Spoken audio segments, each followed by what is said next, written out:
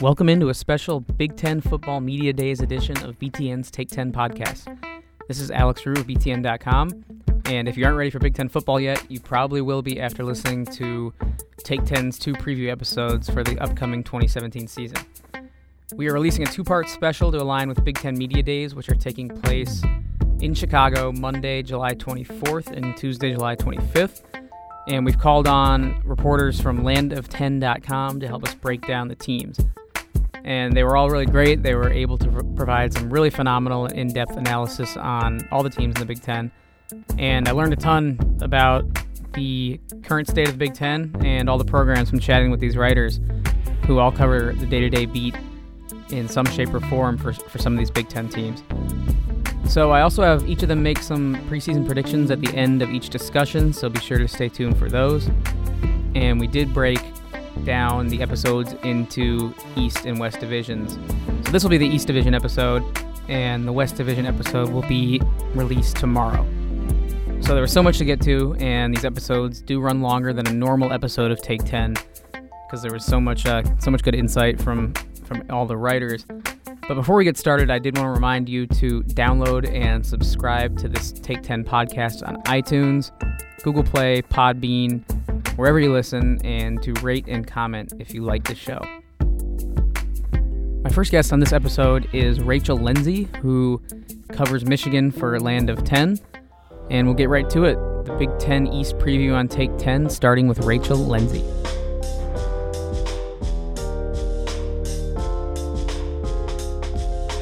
For some expertise on all things Michigan Wolverines, I'm joined by Rachel Lenzi. Rachel covers Michigan for Land of 10, and you can find her work at landoften.com and follow her on Twitter at rlenzicmg. How's it going, Rachel? Thanks for joining me. It's great. How are you, Alex? I'm doing fantastic. I'm ready to talk some Michigan football, and as a part of this Big Ten East preview here for Big Ten Media Days. Yeah, definitely. I'm looking forward to football season, too. It's hard to believe it's going to be, about 7 weeks before Michigan kicks off against Florida in Arlington, Texas. It's crazy, right? I can't believe it. It's like, yeah. I feel like basketball season just ended, and now we're already looking ahead and almost, like you said, 7 short weeks away from football season, so it's pretty nuts.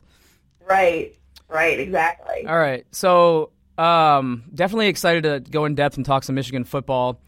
But first I wanted to hear about a project you and the folks over at Land of 10 have been working on that encompasses the 100th anniversary of the Big Ten Conference we know today. And as I understand, Michigan's inclusion in the league 100 years ago, back in 1917, was kind of the impetus for the current Big Ten moniker and sort of set the league on the path to where it is today. So can you tell me a little bit about the project you guys are working on? Well, yeah, it was really, really cool and historical to be able to look back at, not just what Michigan did, but kind of to see how the Big Ten came into formation and do what we know, even including Nebraska and Penn State, which were the newcomers. I think it was 1993 Penn State was officially in.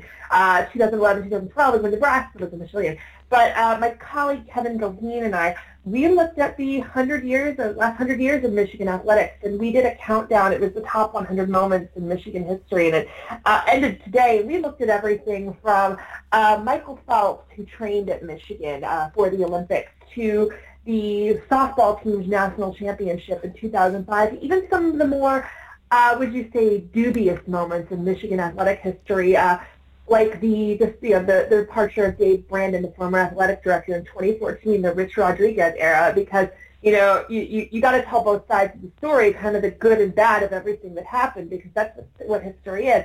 And for me, it was really, really fun to find out certain things where I'd look up something about, there was a Brazilian swimmer named Gustavo Borges, who had made the Olympics. He's a pretty big decorated Olympian. He's a huge star in Brazil. It seems like I would look it up and say, I didn't know that. And I think that was the fun part of me for me to do this project with my coworker, Kevin, was that finding out these things that I didn't know, and something that our readers might say, oh, I didn't know that. The more, for lack of a better word, the trivia of it. Sure. I thought that was really, really interesting. And this week, we counted down our top 5 moments with separate stories on each thing. Number 5 was the 1996 National Hockey Championship. It was really cool because I got to talk to Mike Legg, who scored one of the most famous goals in college hockey history, the lacrosse-style goal behind the net against Minnesota. Right. People just call it the Michigan right now. It's really cool. He's a firefighter in British Columbia now. And some of his teammates have gone into other things as well, and I really like talking to those guys to find out the people they became afterwards, not just hockey players, but businessmen, financial advisors, firefighters, if you will. Number 4 was 222. I believe that was, I'm looking this up right here. I apologize if I'm not completely prepared for this. No worries. But, number 4, thank goodness for Twitter, I have these all counted down here. 222. Number 4 was the death of Bo Schembechler in 2006, which was kind of earth-shattering when you think about what Bo Schembechler did, not just for the program, but for the university. He was able to build the football team kind of into the most visible thing about the university. Football is the gateway to the University of Michigan. At number 3 was Michigan basketball in the 5-5. Again, the good and the bad that came with it. You had this group of freshmen that changed the culture of college basketball, but also contributed in a way to Michigan's downfall for years and years and years. Number 2 was the first win over Ohio State and Bo Schembechler's first season. Number 1 today, I think it's the most obvious one, but again, there were so many really neat details about it too. The 1997 AP National Championship that Michigan won with the Rose Bowl victory over Washington State. That was really cool because I talked to John Jansen, who was one of the captains and is now a broadcaster for Michigan.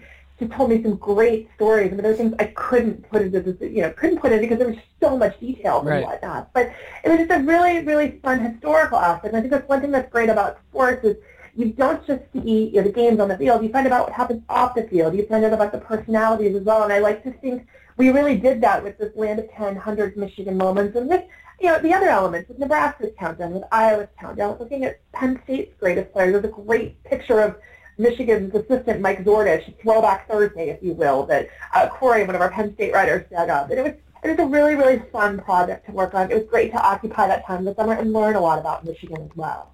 Yeah, I was going to say, for fans that might not be Michigan fans out there, like you said, there's other writers from other Big Ten schools that have done some great work on this 100-year project as well. So definitely check those out at land10.com. Some really great stuff for Big Ten fans out there, especially if you're a history buff and want to, dig back into the archives of a really historic conference. And for a program like Michigan, there's certainly no shortage of history, and they've really been one of the conference giants from the beginning. So definitely check that out, for everyone out there. So let's get into Michigan football discussion a little bit and the current squad. And you can't really talk Michigan football without kicking it off and start talking about Jim Harbaugh right at the top. Absolutely. I'd argue Harbaugh is the biggest head coaching name in college football right now, and I think that's just because he's more visible than some of the other real titans of the sport. Like he puts himself out there more than Nick Saban or Dabo Swinney, and he's built this personal brand that he has up to just incredible proportions and done it in a way that aligns with the brand of Michigan football. Having played there and being considered a Michigan man, all that. So he's pretty much at the forefront of every college football discussion, and having covered Michigan like you do, I just want your personal impression of Harbaugh after covering him for a little while now. What's he like to just follow, on a day-to-day basis? He's definitely, like you said, probably the biggest and most visible personality in college football. And I kind of joke, I'm like, Jim operates under the auspices of Jim, and that's about it. But you can kind of figure out some of his mannerisms and whatnot. Dealing with him as a media member, I learned real quick, he kind of looks at dealing with the media as a game a little bit, not like, a joke or anything, but, I find, when he doesn't want to answer certain questions, he'll say certain things, or, he recognizes if people put some thought into their questions, he'll respond in kind as well. But, Jim has done a really good job, of branding himself and also aligning that with the University of Michigan, because face it, when Jim came in December of 2014, it was, literally 2 days after he, quote-unquote, parted ways with the 49ers, he came in and kind of gave Michigan football the kick in the pants that it needed. Michigan had some, mediocre and subpar seasons up to that point under Rich Rodriguez and Brady Hoke. I remember the 5-7 season visibly and all that drama that came with it. But Jim Hackett, who was the interim AD at the time, he had one charge, and that was get Jim Harbaugh. And he did it, and people say, well, maybe they should have hired Jim Harbaugh in 2008, or maybe they should have hired him in 2011. The timing this time around was perfect. It was what Michigan needed. It re-energized the program. It re-energized the school. It re-energized the fan base. Finally, the fans are like someone who gets it, quote unquote, the Michigan man, if you will. And Jim Hackett at times said, we're not looking for the technical Michigan man, but it was in the cards all the time. That was the one thing they had to do was get Jim Harbaugh. And again, he has re-energized the program. He has re-energized the players. The team is winning again. Let's face it, 20-6 in a New Year's Six bowl appearance, a win versus SEC program Florida, and the Citrus Bowl in January of 2016. Right now with what Michigan's gone through, that's enough to get the fan base excited. And again, Jim, off the field, he mingles with Michael Jordan and Derek Jeter. We have Jim Harbaugh sightings here in Ann Arbor as well. He started a YouTube channel, which has been kind of fun to watch to get that little view of his, kind of his off the field life. He just there was a video of him going tubing up on Lake Huron. Yeah, we all saw that. And, it was great. He put up another video the other day of the Youth Impact program where he spoke to some of the inner city kids who come to the University of Michigan and talked to them a little bit. It was very candid with them as well. It's kind of like, granted, it's very crafted, if you will, but it's sometimes like, all right, it's kind of cool to get views of people's lives and what they do away from inside the football field and inside Michigan Stadium. Yeah, you said that word crafted, and that's kind of leads into my next question. Is there any part of his persona that's played up at all for the cameras or for the media? Because when I didn't know as much about him before I started working here, I kind of thought like the urban legends that surround him, like the goofier things like the khakis and the milk drinking and the sleepovers at recruits' houses were sort of played up a little bit. But like listening to him and following him more closely since working for BTN in the last year or so, I've started to doubt that original premise that there's any part of Harbaugh that you can classify as some sort of character that he's created. It seems like more and more, the more I listen to him, that the guy we see making all the headlines for the sometimes wacky stuff that he does, like that's just who he is as a person. Is that a fair or accurate assessment? Yeah, I think it is. I was about to say, Jim operates under his own auspices, and that's the thing. He doesn't necessarily again fit the mold of a Saban or a Dabo Swinney or Jimbo Fisher, who's just out there. Jim.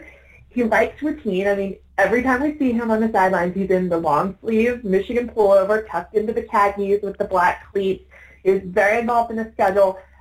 Football is what drives him. And even when he was in the NFL 20 years ago, he thrived in that environment and continues to thrive in a different role. He used football and kind of reinvented himself, if you will, into a coach, into a successful coach, but kept his personality traits and whatnot. I think the structure of football is really what drives him as well. But he's a guy, like I said, he operates under his own auspices, and that's okay. That's fine. For us, it's good to see someone with a little personality as opposed to watching coaches in other conferences where I think of Jim McElwain in Florida, the SEC media days earlier this week, and he was asked by my Cox Media Group colleague Kyle Tucker about the photo that circulated of a guy on a shark. Yeah, the infamous photo. Right. And Jim McElwain said something like, this photo attacked my family and attacked the university. And even though it probably wasn't him on the photo, I watched it and I thought, Jim Harbaugh would have owned this. He would have said, yeah, I took that shark down, blah, blah, blah. I think he would have had a little fun with it. But at the same time, I think Jim also knows the boundaries as well. He'll know what questions not to answer. He'll know how to wiggle out of the unusual questions. I think about a question at the Orange Bowl he was asked that was somewhat inappropriate, and Jim handled it, didn't take the bait. He handled it really well. He's a very, very smart guy as well, too. You have to think about that also. He's kind of one step ahead of people. Sure. So what's your favorite, we can call it different or outside the realm of what traditional college coaches do, what's your favorite thing that he's done since he's been at Michigan? He's had the satellite camps that caused the controversy. I liked when he brought the baseball glove to the bleachers at Wrigley Field. He had the trip to Rome, so there's plenty to choose from. What's your favorite thing that he's done that's maybe untraditional? I think it was probably one of the it was kind of unusual, something that people didn't really see. After one of the camps here in Ann Arbor last month, they host the Ann Arbor Aerial Assault, which is for quarterbacks. They host the one-day elite camp, which is kind of a big, kind of a, if you will, recruiting thing. I hope I don't get in trouble with the NCAA, but it's kind of a, scouting showcase for Aiden Hutchinson and Emil Efior, two Michigan commits, came into that. And they also have the big man camp, which is geared towards linemen. And afterwards, I'm sitting in Blake Fieldhouse with my colleague Kevin Goeen, and we're working on our stories. We've got our heads down. Out of the corner of my eye, I see someone walking toward us, and I said, "Oh no, we're going to get in trouble. We're going to get kicked out." And it's just Jim Harbaugh walking by himself, walking out of the facilities. Kind of saw Kevin and I with our heads down, trying to kick out stories for our hourly deadline. And he was like, "Hey guys, have a good night." It was just regular Jim, and I'm like, wow, I kind of laughed and said, I don't think another football coach would even acknowledge us. But to me, it's like, you don't see a lot of it, but it kind of shows that he wasn't dressed like you see Jim Harbaugh on the sidelines. He was just dressed like a dad, like in a button-down and khakis, of course. And he's like, "Hey guys, have a good night." And I was like, all right, cool. I like seeing the human side of the people we cover as well, which is something in the age of social media and the age of the barriers that are put up between the media and between the athletes and the coaches, we don't see that much of anymore. And it's something I really like doing, is getting to the personalities of people, even if sometimes we're only limited glimpses of them. Sure, absolutely. It's always nice to see the, like you said, the human side of coaches, especially when they can acknowledge that, you got a job to do just like they do, and, it's make that personal connection is always nice.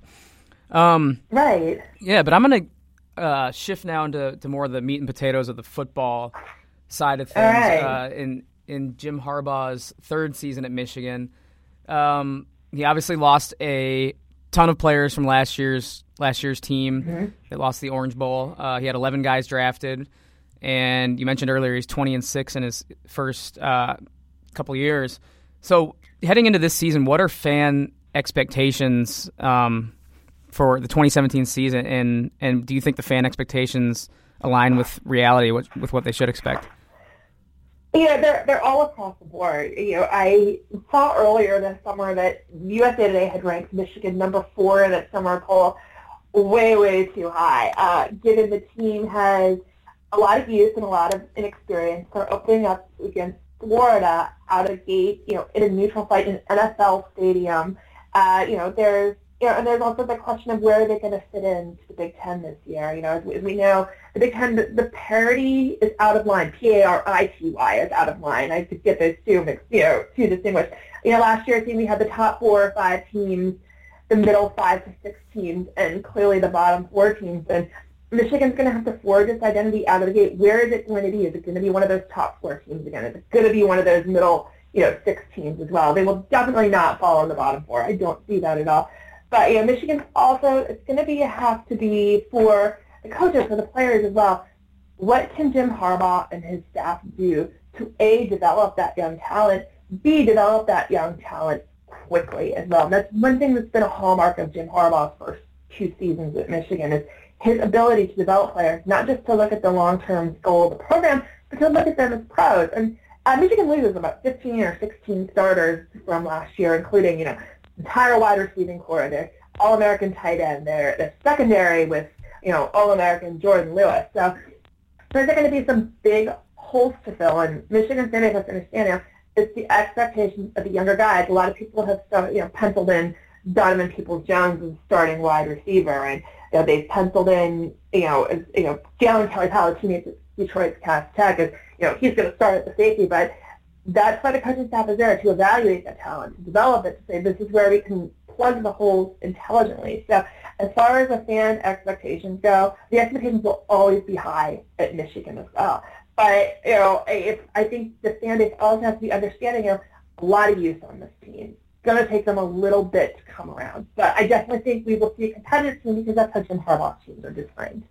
Sure, and I can see why people scoffed at the ranking you mentioned, the preseason ranking of number 4 by USA Today. I mean, they finished number 10 last year with a senior-laden team after going 10-3, and then, like we said, they lost a ton from that team. But say they do reach the number 4 spot or even higher this season, what will have gone right for Michigan to reach that elite level? Say everything goes right, what would that be on both sides of the ball? Everything will have to go right, absolutely. Again, you're going to have to see freshmen who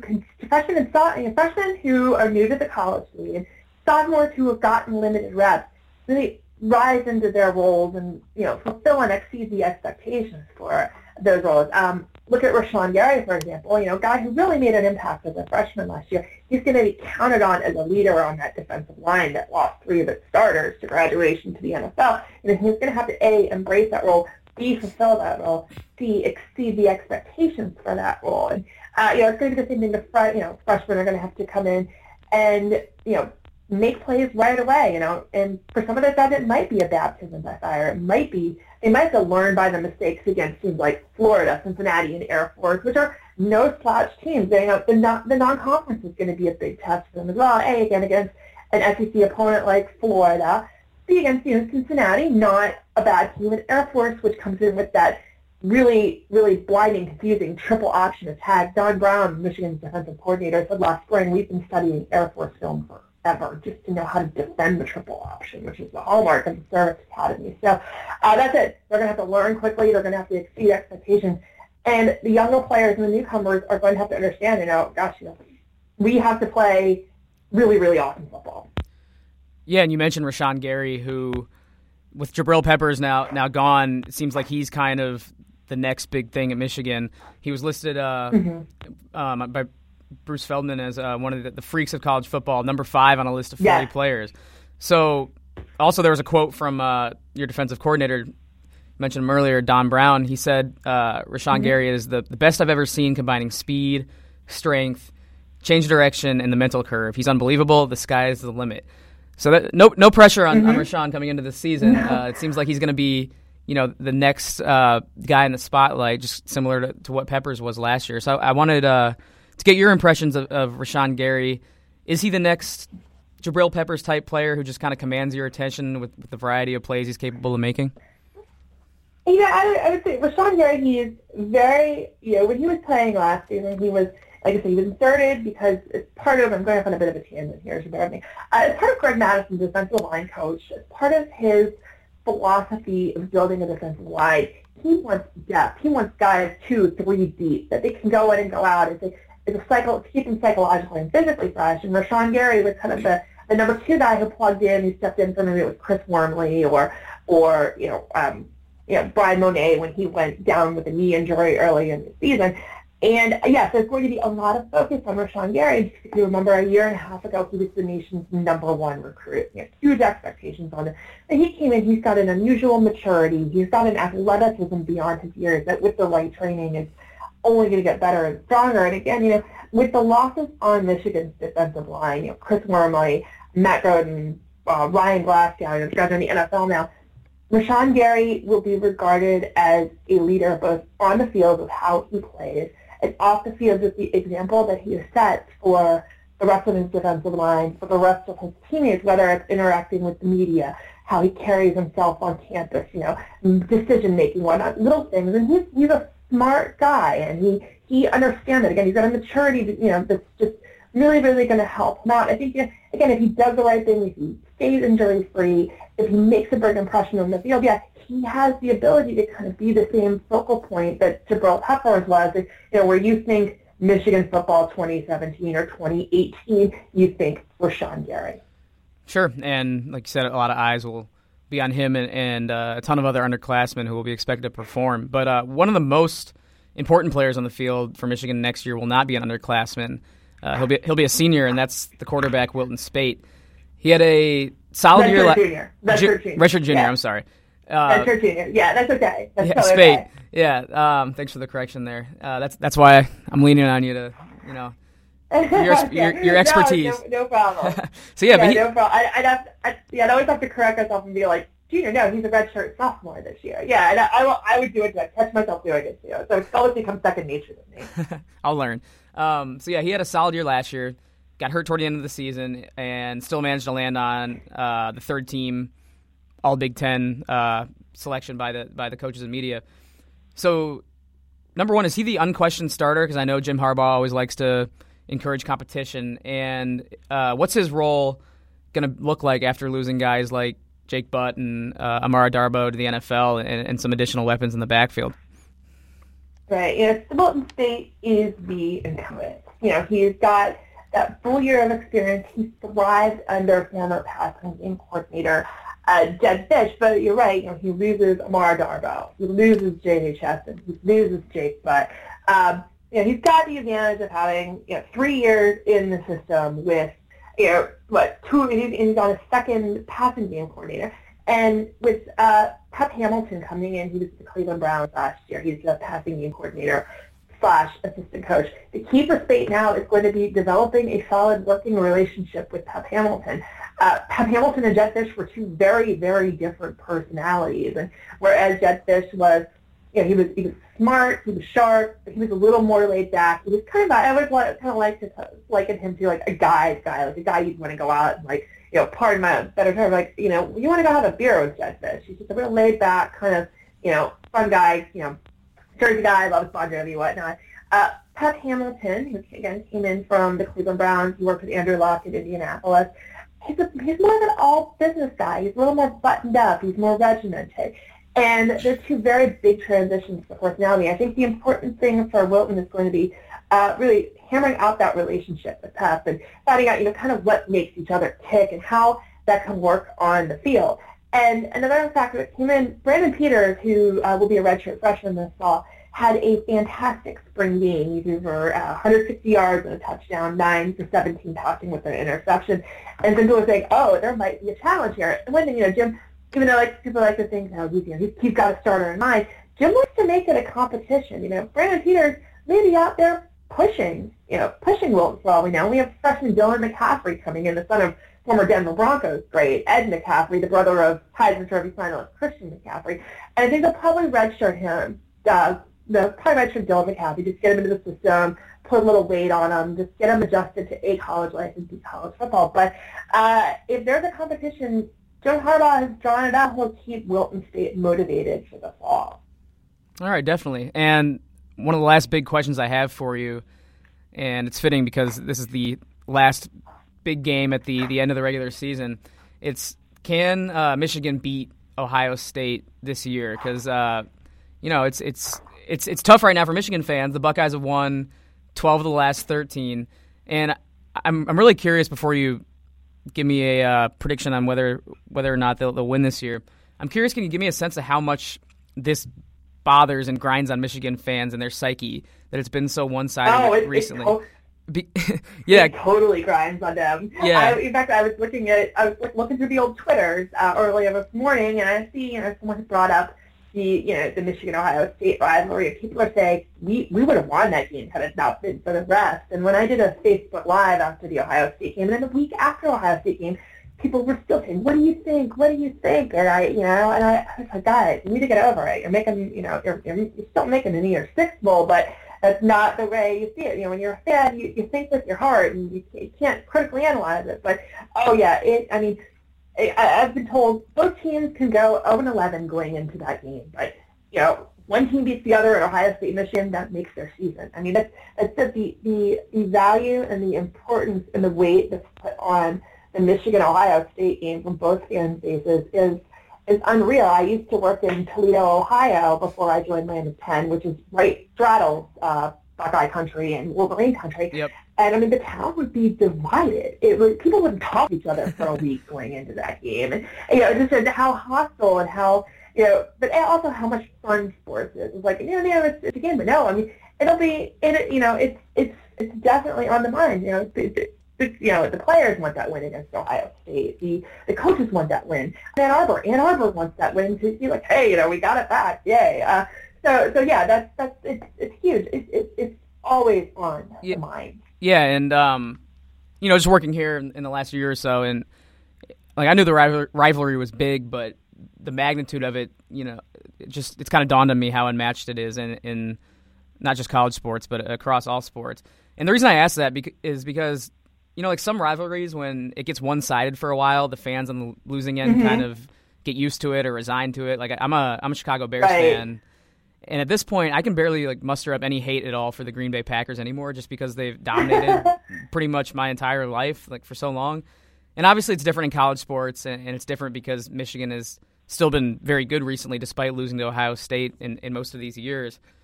But it is interesting to know that with Michigan fans, you don't see them, wearing down. It just makes them angrier and hungrier for that win at the end of the season each year. It's the exact opposite of resignation. Resignation is a great way to put it for some fan bases. I mean, I'm a Pittsburgh Steelers fan, and as much as I would love for them to beat the Patriots in the playoffs, I'm like, here we go again. It's kind of like that. But I understand what you mean. But as far as my predictions for can Michigan beat Ohio State, theoretically, yes, they can. If you look at the two teams this year coming in, they're a little bit of mirror images of each other. They've lost a lot of players to whether it's to graduation to the NFL. They've got two great quarterbacks coming back in J.T. Barrett and Wilton State. Ohio State's got Mike Weber, who is an incredible running back. Michigan's got three running backs they can pick up, including Chris Evans, who a lot of people believe is going to kind of take the role of the number one starter, unless just Michigan running backs coach Jay Harbaugh decides, well, I'm going to go with three guys in a rotation, which that worked out well last year under Tyler Wheatley. But I definitely think there is, Michigan definitely has a chance to beat Ohio State to make that a statement. But the question now is, when and how are they going to shake the monkey off their backs? It's something every year again we go into it like, is this going to be the year? Is this going to be the year? So that's a big one. So yeah, I say it's definitely possible. Will they do it? I have a 50-50 shot here. So I'll say yeah, I think they can beat Ohio State. Yeah. And I'll double down and put it on the record. So. And it can't hurt that they're in Ann Arbor this year either. So that Yeah, exactly. I love the fans on their side, 100,000 strong. All right, so we're going to close with a few more predictions, and I'm going to try and have all of the colleagues of yours that I'm having on the show have predictions as well. So we'll have you on the record, like you said, and be able to look back and give credit where credit is due. So the first prediction that I want you to make is, since we've talked a lot of Michigan, and this is technically a preview of the entire Big Ten East, we're going to ask you for a sleeper in the Big Ten East this upcoming season. So, I mean, obviously you got Penn State and Ohio State, probably going to be the biggest contenders at the top with Michigan for a Big Ten East title. But give me a sleeper team that maybe could sneak up on some of those Titans at the top and put a scare into them this season. Maryland. I say Maryland. Former Michigan defensive coordinator D.J. Durkin entered his second year at Maryland. He lost quite a bit there, but he's kind of reinvigorated a certain spirit in that program. He's put a set of expectations, and they were competitive last year. They're very strong building blocks within Maryland's program. Granted, it's not, it's Maryland's newcomer to the Big Ten. There isn't the football tradition that there is at Maryland. I grew up in Maryland. I knew it as a basketball school growing up. I knew it as a lacrosse school growing up. But I definitely think D.J. Durkin has the tools to make Maryland into a team that could surprise people this season. Yeah, and you look, their recruiting class last year was near the top of the Big Ten, and it was surprising to me to see that. And they got some real talent coming in, so definitely have to keep an eye on them this year and beyond. But let me get your prediction for the winner of the Big Ten East this year. Like I mentioned, Ohio State, you got the defending champs, Penn State, and even Michigan State's looking to rebound from a tough 2016 after winning the conference 2 years ago. So how do you think it shakes out? I'm going with everybody's favorite, Penn State, because they return so much, and I think this is going to be a very, very important year for James Franklin. I think this is going to be the year. Last year, Penn State did a great job of backing up everything that James Franklin's put on the table as far as salesmanship goes. But it's if you do it once, and if you can come back strong again, and I think they're going to be hungry after getting demolished 49-10 by Michigan. I think that Penn State-Michigan game is to be pivotal October 21st as well. So Penn State's my favorite from Big Ten East. All right, yeah, and that's kind of another monkey on the back of Jim Harbaugh. The next one he's got to shed because he hasn't reached a Big Ten title game yet. I know it's been only a couple of years, but that's the expectation in Ann Arbor, I'm sure. Who's Penn State going to face in the Big Ten title game in Indianapolis? Who's going to win the Big Ten West? Ooh, that's a good question. I'm looking. My first two involved were Wisconsin and Nebraska, but I'm also eager to see what PJ Fleck is able to do at Minnesota. If he can get Minnesota over the hump, if he can fill the stadium, if he can, quote unquote, do the row of the boat thing get those guys re-energized up in Dickintown as well. I think it's like Maryland, Minnesota's got a lot of they've got beautiful facilities. They've got a young coach who's energetic and who wants to win. I think there's been very, very solid recruiting as well. But that's the thing. Will it take PJ Fleck a couple games or a couple seasons to put the pieces together at Minnesota? And I know you were, very impressed with Penn State, very high on them. Are you predicting them to win the Big Ten, or do you think whoever comes out of the West will have a shot? I think whoever comes out of the East is going to have a shot. And right now, that's my pick is Penn State. All right, Penn State, and you're sticking with it. Last question. I'll stick with it unless they bomb somehow in the season. So. Well, even if they start out 2-2 and start out kind of ugly, we know what they're capable of, like last year. So. Exactly. All right, final prediction. Give me your Big Ten player with the best chance to be in New York City and win the Heisman Trophy at the end of the season. Ooh, that's a really, really good question. I've got two that come to mind. Trace McSorley, the quarterback at Penn State, and Mike Weber, the running back at Ohio State. All right. Interesting you went with Mike Weber over Saquon Barkley, who I think everyone's really high on. I didn't even think about Saquon, so thank you for reminding me. All right, let's throw Saquon in there as well. So I think, that's another one. I'm like, the problem, though, with Saquon Barkley is I've seen his numbers, but against Michigan, he just hasn't been able to do anything. And that's the only time I've actually seen Saquon Barkley. I joke that, I would watch college football, but I work on Saturday, so I don't get to see a lot of these guys as well. Right. But, I like that. Saquon Barkley, throw him in there for me, too. And that way no one gets mad at you for picking Mike Weber, See, I just kind of gave you some cover. So. All right. Yeah. All right, Rachel, that's all I got for you. Thanks so much thanks so much for joining me. Definitely check out Rachel's work and the rest of her colleagues' work over at Land of 10. And, hey, enjoy covering what should be a very intriguing season in 2017 in Ann Arbor. Definitely. It'll be fun. Lots of good stuff right there from Rachel. And now that we've talked a ton of Michigan, it's time to discuss their bitter rival, the Ohio State Buckeyes. And for some analysis on all things Ohio State, we had Ryan Ginn, who covers the Buckeyes for Land of 10, join us for this segment. So let's get right into it. And for some more insight on the Big Ten East, especially on all things Ohio State, I'm joined by Ryan Ginn from Land of 10. Check out his coverage of the Buckeyes at landof10.com and follow him on Twitter at rmginn. Ryan, how you doing? I'm good. How are you? I'm doing great. Thanks for joining me today. And you're covering one of the titans of the Big Ten, so no pressure on the podcast, but we're expecting a lot out of you. All right, well, I'll see what I can deliver. All right. So let's actually start with the bad here. If we're talking about Ohio State, they obviously had a pretty good season last year up until the last game against Clemson, where they took a 31-0 beating and has become pretty much the butt of jokes from Michigan fans and all other Ohio State rivals all summer.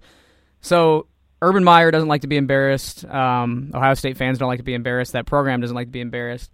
Has the approach changed at all heading into this season, knowing that there might be a chip on their shoulder? Yeah, I would say the biggest change is that they have a new offensive coordinator in Kevin Wilson, and it's just sort of interesting because I was, wrote my stories after the Fiesta Bowl that night, which was I think actually New Year's Eve. And then I was sitting in the Phoenix airport waiting for my flight back to Columbus, and I was just sitting there thinking, I was like, man, just what Urban said after that press conference, you just know somebody's, going to be gone. And so I kind of wrote a story about that based on what Urban said and the fact that historically, anytime an Urban Meyer team has been deficient in an area, a assistant has been replaced with someone else. And sure enough, Tim Beck took the job at Texas, and then Ed Warner is now Minnesota's offensive line coach, whereas last year he was the Ohio State's offensive coordinator. They brought in Kevin Wilson. So, I think the staff was the biggest obvious thing right away. I guess they decided over the last 2 years that the current arrangement was not working in the post-Tom Herman era. So they changed things up there. Other than that, Ohio State's pretty consistent with its messaging and its mentality. So I don't think they've done too much there. It'd be foolish for them to paint themselves as underdogs or anything like that. They're still, pretty much the co-favorite for the national championship with Alabama, and that will probably, be that way for the foreseeable future, the way, both of those programs are recruiting. But I think the biggest thing is they decided that the offense could not continue as presently constructed. Yeah, and there was a lot of frustration, like you mentioned, with the previous offensive coordinator, and it was kind of out in the open. Many fans you saw on social media would question the offensive play calling. And then Ezekiel Elliott, when he was there, he also questioned the play calling. Am I remembering that right? Yes, that was the 2015 season, so that was Ed Warner's first season as the offensive coordinator. And they took a loss to Michigan State, and he did not get the ball enough, although, to be fair, he was not running very efficiently when he did get the ball. At the same time, there's some people who say that, the more he, would have gotten carries, the, better he would have done. Kind of guys need to get, warmed up and get into the swing of things. But, yeah, it's been an interesting source of contention, I guess, because there would be times where Ohio State would use a tempo-based offense, but a lot of times they wouldn't. And they obviously had the quarterback battle in 2015, so that was a whole other deal. But, it really, the last few years were sort of defined by the fact that there was no, clear-cut offensive approach. It was a lot of, different things going on at different times, and, there was a lot of inefficiency, too, with how much J.T. Barrett ran the ball, and it was, quite frankly, a mess, which is kind of crazy because I believe, they still had around a top 10 scoring offense those years with just, the athletes they have on that team and the points they could put up, but it really wasn't operating very efficiently at all. Yeah, when you have all those weapons with such highly regarded recruits and all that talent, you're probably going to have a top 10 offense, but if you don't have the correct scheme or the correct approach, it can look ugly like we saw. And now Kevin Wilson is here. They hope he can be the guy to put it all together. He's here from Indiana, and he's not some exiled or renegade coach who's getting a second shot. This is a offensive mind that put Indiana back in bowl contention on a semi-regular basis, and it was almost entirely because of their offense, because of what Kevin Wilson was able to do. So what do you think the offense is going to look like now under an accomplished guy like Wilson? I honestly think the passing game should be better, and that's obviously would be a welcome sight for Ohio State fans. He's obviously one of the more innovative offensive minds in college football and has been since his days at Oklahoma as the offensive coordinator and even at Indiana. I think it's the first time in a couple of decades that they made back-to-back bowls, and they just did that under Kevin Wilson. So, he's got a pretty good approach there. I would say that I would expect J.T. Barrett, completed, I think, just fractionally under 65% of his passes as a true freshman in 2014. It dropped to 63% in 2015 and 61% in 2016. And I would expect the biggest sign of a healthy Kevin Wilson offense is, efficiency in the passing game. I would expect J.T. Barrett's completion percentage to get back up to 65% or higher. And I think, whether or not that happens will kind of determine where the season goes, because the offense really works its best when the passing game is enough of a threat to, open up the run game. Or they do a lot of spread stuff, but it's still kind of a power offense overall, and they kind of need the passing game success to open up the running game. So I would say I would look for that, and I guess, we'll see also in the fall whether he's Kevin Wilson and I guess also wide receivers coach Zach Smith and company have fixed the problem with the deep ball and Ohio State's inability to hit some big plays downfield, because that was obviously a hallmark of the 2014 team, and it wasn't really present at all each of the last 2 years. Sure. And on the other side of the ball, at coordinator, you have a guy who probably even had more success than Wilson did at the college level as a head coach, and Greg Schiano. And this has got to be the highest profile group of coaches in the country, right? When you head coach on down to his coordinators, I think it's probably the most prominent name-wise group that exists anywhere in college football. Yeah, it's pretty insane when you think about it that, Kevin Wilson is a guy who was a head coach at Indiana last year and coached against Urban Meyer, and for a while was a candidate to maybe move to a different job just because of his offensive prowess. And then Greg Schiano is a guy who obviously led Rutgers to tremendous heights and then coached in the NFL.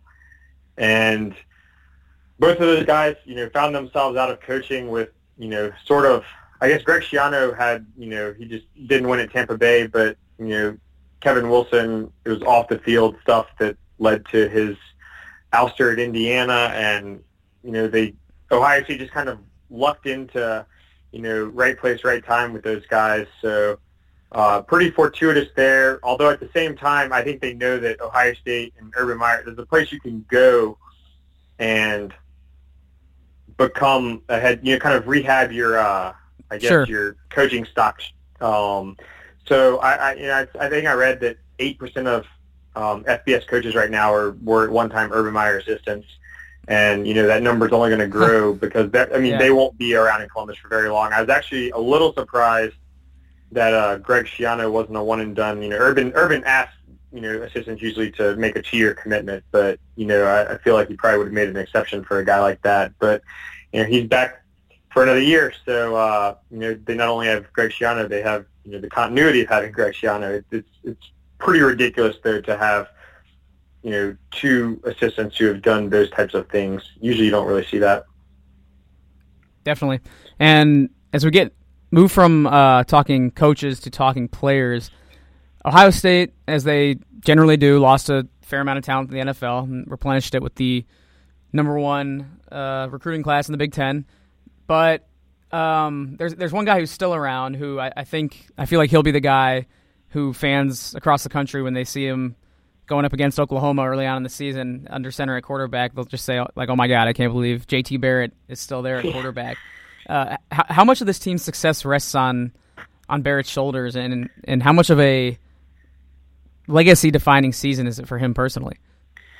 Yeah, so I think that's a really interesting question because JT Barrett is kind of polarizing right now within the Ohio State fan base because in the last 3 games of the season, I think he passed for like 86 yards against Michigan State in a game they almost lost against a team that didn't make a bowl game. And then against Michigan, he only passed for like 120-something yards, I think, and they scored like 27 or 30 points, but it was in double overtime, and I think the offense only scored 10 points in regulation. And then, obviously, in the Fiesta Bowl, they scored no points, and again, he had, barely over 100 passing yards. So it was a really terrible end to the season, and it wasn't just a one-game thing. But at the same time, the wide receivers and the offensive line might have been complicit in that, along with the play calling. So really, it's a question of, was it a coaching thing or not? Because he was obviously very good under Tom Herman in 2014, and he's been very good at certain points in 2015 and 2016. But, it could be that, working with Tim Beck and Ed Warner was not the best situation for him. We're about to find out with Kevin Wilson. I think it would be a big boost to him being able to say, or people being able to say that it wasn't his fault the last 2 seasons if he comes back with a different offensive coordinator and has a lot of just because of what that would show. And to me, that's a really big deal to be able to point to that because he's going to hold probably every major passing record at Ohio State because he's a 4-year starter who is in an incredibly prolific offense, whereas, in the Woody Hayes days, there wasn't much throwing the ball. So he's going to hold the records regardless, but and have a lot of wins. I think he only has 3 losses as a starter at Ohio State. But, I think it would be big for his legacy to come out and put together a year like 2014. And, it could be the case that they had, the wrong guys running the offense the last 2 years, or it could just be the case that, 2014 was the outlier and that he's regressed throughout his career because that's been the case so far. So really, this is a chance to show that, he is capable of doing what he did as a redshirt freshman, and that's the quarterback he is. Yeah, so Barrett will be there another year. But when you look at guys that ended up getting drafted in the NFL, it really kind of spans both sides of the ball and at key positions, which is pretty commonplace for Ohio State. But you look at the guys who they lost: Curtis Samuel, Noah Brown, Raekwon McMillan, Malik Hooker, Marshawn Lattimore. Who steps into those slots and fills those shoes going forward? Who are you looking to kind of emerge as the next big thing in Columbus? That's a really interesting question. Just off the top of my head, I would say that I think Kendall Sheffield, who is a JUCO transfer at cornerback and hasn't even won the starting job yet, but I would say from everything I heard, he looks like the real deal. He should be a starter, and if he is a starter and plays to his level, he could be a first-round guy. He was a five-star who originally went to Alabama and then got stuck kind of behind Minka Fitzpatrick and saw the writing on the wall about how long it would be before he saw meaningful time there. So he did a JUCO year, and now he's at Ohio State. And I think he's going to be a breakout star. I think you could choose pretty much anyone on the defensive line to make an impact. It's probably, the best in the Big Ten, if not the country. Just with they had three guys who came back who could have gone to the NFL, and that doesn't even count, Joey Bosa's little brother, Nick Bosa, and who was a five-star, and they have a five-star true freshman on his way onto the field, so that's a pretty talented group. And I would say Jerome Baker at linebacker, this could be a real big money year for him. Bruce Feldman put him in his list of the annual Freaks list. That's the best athletes in college football. I think he was number 17 on that list, and honestly, that might have been a little low. Just you see some of the plays he makes, and it just makes you say, wow, like how could someone do that? So I think he's a guy who he has the instincts and he has the athleticism, and when you have that combination, as Malik Hooker showed last year, it can be really deadly, and I would look for him to have a huge year at linebacker for Ohio State. All right, we'll keep our eyes on those players, and let's get into the schedule a little bit, which for Ohio State is going to be very important, obviously, if they want to get back to the college football playoff and make some noise. They play Oklahoma again, who they beat last year in Norman. They get another crack at Penn State. Nebraska and Wisconsin are both probably contenders out of the West that they'll face in 2017. And then, of course, as always, they play Michigan in the last week of the regular season. So what are the games that you're circling on the calendar as maybe the toughest or the ones with the biggest implications heading into next season? Yeah, the three that stand out off the top of my head are Oklahoma, and I know, they obviously beat them quite handily in Norman last year, but, Team back, he's very good. And it is Ohio State in the second week of the season, and, given that we don't know yet what the offense will look like, I just reserve the right to say maybe it doesn't all come together so quickly, just with everything with Kevin Wilson. Obviously, I believe they'll probably be a betting favorite of a touchdown or more, but you just never know. So that's one that definitely stands out for me early on, just the uncertainty, even though it is a home game. After that, I'd say Michigan. Michigan is always going to be a game. That one's in the big house. Jim Harbaugh is a very good coach, whether Ohio State fans want to admit that or not. He's very talented. They almost beat them last year. Michigan lost a ton of talent, but I think they could be getting towards that Ohio State level where they're able to replace that talent with recruiting. Ohio State fans can't really say, well, they won't be any good this year. They lost that many players, because they've seen their own team replace that many players from the NFL draft quite successfully. So I think I'm not really buying that it's necessarily going to be a down year for Michigan. And, also weird things happen in that rivalry. Michigan almost beat them in 2013 when they weren't that good. So it's just always a game that is one that Ohio State could lose, and it's obviously a crucial game. And when you look at, the Big Ten, that could be for the Big Ten in the final game of the season. So that's huge. And then after that, I'd say Penn State. I'm weirdly not as high on Penn State as some people, just because I think they won so many 50-50 balls last year with their offense, with some receivers who aren't there anymore, that I just want to see a little bit more from Trace McSorley. It's kind of a small sample size right now, although I do think that Saquon Barkley could be the best player in the conference, and you have that. That's a really good start. It's a really good place to be in.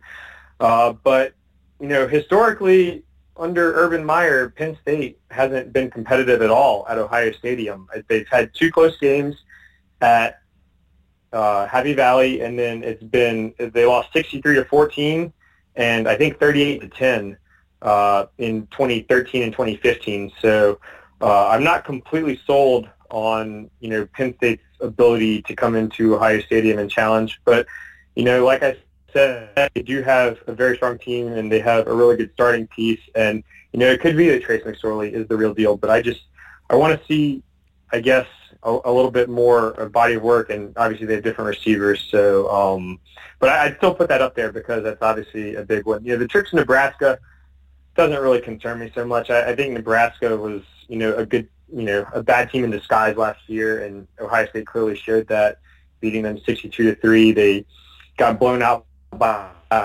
They lost handily to every good team they played. So I don't really think that one's of so much concern. All right, Ryan, a lot of good stuff from you. Before I let you go, we're going to make some predictions. We've done this with all the Land of 10 writers that have joined the show and for this episode. So the first prediction I want to hear from you is the sleeper in the Big Ten West. Who, outside of maybe those top 3, sleeper in the Big Ten East, outside of those top 3, Penn State, Ohio State, and Michigan, who are probably the favorites. And honestly, I think one of our other writers picked Michigan as a sleeper, so that's probably a fair game as well. Who's the sleeper in the East that you think could fly under the radar and make it to Indianapolis? None of them, really. I would say Maryland's a team on the rise, though, to watch out for. I think DJ Durkin's a great coach. And I actually think, there'll probably be a year where he finishes third and beats one of the big 3 and gets a better job out of it. So I would say to watch for them. But, I don't see anyone outside of Ohio State, Penn State, or Michigan really challenging for the title. And I'm kind of skeptical about Michigan State's program trajectory, especially with, the off-the-field stuff and the players they had kicked off the team. So Maryland has had some big losses recently, but I also think they're headed in the right direction, and I think they're a team that they're going to beat one of the big teams, and it's going to be a shock to people. But I really do think that's coming in the next year or two, and they'll probably finish. Finishing third in the Big Ten East is actually a really good thing with when you look at the teams you'd be finishing ahead, at least one of those. So I kind of have them tabbed as a team that I think will be good in the future.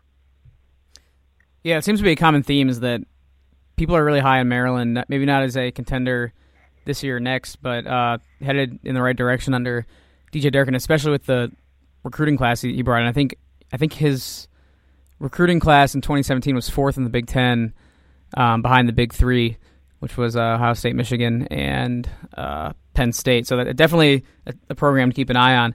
I want to get your official prediction on a Big Ten East champion coming up next season. Are you sticking with your beat, or are you going outside the beat to choose one of those other 2? I will say that Ohio State goes 11-1, but loses to the right team, quote unquote, and makes it to the Big Ten championship game. The past 2 years, they've also gone 11-1, but ended up losing to the team that ended up being the Big Ten East champion. So it's really hard for me to predict a team to go undefeated in college football these days. Especially with that schedule. I just don't think it's very realistic at all. I don't know what team will beat them, but it stands to reason that someone will. But I just feel in my gut that it's kind of weird that Urban Meyer only has one Big Ten championship in 5 years, and I think he's kind of primed to get another one, especially with the coaching staff they have and the level of talent. So I do think that they'll represent the Big Ten East. All right, so how about over in the West? Wisconsin has, I believe, appeared in 4 of the 6 Big Ten championship games to date, and they set up pretty nicely this season with their schedule. Who do you think's come out of the West to meet your pick of Ohio State in the championship game? Yeah, I do think it will be Wisconsin. I think it helps that they don't have Ohio State on the schedule. That's kind of like a free space because Nebraska does. I also question how good Nebraska really is. I think Minnesota could be one of those teams that sneaks in there one year under PJ Fleck, but it's year one for him, and I think it'll probably take a couple years before he's ready to do something like that. And Iowa, I go back and forth on that all the time, but I frankly don't think they're good enough right now to beat Wisconsin over the course of an entire conference schedule. So I'm just going to go with Wisconsin. That's a pretty safe play, but I also think it's a pretty fair one given the talent they have and the way the schedule sets up for them, because Iowa and Nebraska both have to play Ohio State and they don't. So that's a pretty helpful thing to have in your favor. Do you think Wisconsin would have any shot of beating the Buckeyes in Indy, or is it going to be another Ohio State championship like in 2000? I think it was 14 when they did pretty bad. Yeah, no, I mean, I would probably pick Ohio State to win. If you ask me, I think Ohio State will be the Big Ten champion, but anything can happen on one night. Ohio State should know that better than anyone. With some of the games they've played over the last couple of years. Obviously, the 2014 championship game was insane, but it was no one on those that in that game is really even around anymore. With a couple exceptions, obviously, but I just think it's anything can happen. So I would never dismiss Wisconsin's chances, especially because if you're a division champion, you're a pretty strong team. I think the gap between the East and the West is still pretty big, but I think Wisconsin is a strong team that belongs in that category with the three teams in the East. So I would say, they can absolutely give Ohio State a game, and they could win in the right conditions. So I wouldn't dismiss their chances outright, but I would pick Ohio State to win. Agreed. Yeah, I mean, I don't think there's much debate that top to bottom the East is stronger than, especially at the very top, stronger than the West. But I think Wisconsin can compete with any of those teams at the top of the East Division. So one more prediction before I let you go. It's going to be the Big Ten player with the best chance to win the Heisman. And I also want your thoughts on if the Big Ten can maybe get multiple guys on the stage in New York City in December, because I think there are definitely a few guys who have the potential, but I want to know your thoughts on the Heisman potential of the conference this year. Yeah, so off the top of my head, I can't really think of anyone from Michigan. My number one most obvious choice is Saquon Barkley. I think he's the best player in the conference. He's just an absolute monster. Penn State has shown they will feed him the ball until his legs fall off. I think he had almost 100 more carries than Mike Weber last year. I think he had 270 carries. That's a pretty fair amount. It's 20 a game or so. So he'll get his opportunities. I think Penn State will be good. I think they'll score plenty. And they'll play in a lot of showcase games, which will help. Having he'll be able to show what he can do against Michigan and show what he can do against Ohio State. So he's the most logical choice to me. I would say J.T. Barrett has that potential if he turns in a 2014 type season. I don't think he'll win the Heisman. I wouldn't say he has a chance to win the Heisman, but I would say he has a chance to put together a good enough season to be a Heisman finalist and be in New York if it's like a five-man finalist group. I think if everything goes well and he finds that old form again, he could be there. And it could the Heisman lately has mostly favored the person with the best offensive statistics on the best team. He would obviously fit that bill if Ohio State is one of the best teams in the country. So that would be another choice that really jumps out on me. So you kind of consider it's not really fair the way it is, but these days you need to be on a top 10 team and be their best offensive producer. So that's why those two guys really jump out at me. All right, sounds good. We'll mark it down. That's all I got for you, Ryan. Thanks so much for taking the time to join me, and enjoy the season, man. It should be a fun ride in Buckeye Country. Yeah, it's going to be a wild year for the Big Ten as a whole, so I'm really looking forward to covering it. All right, man. Likewise, and take care. Have a good rest of the day. All right, thanks. You too.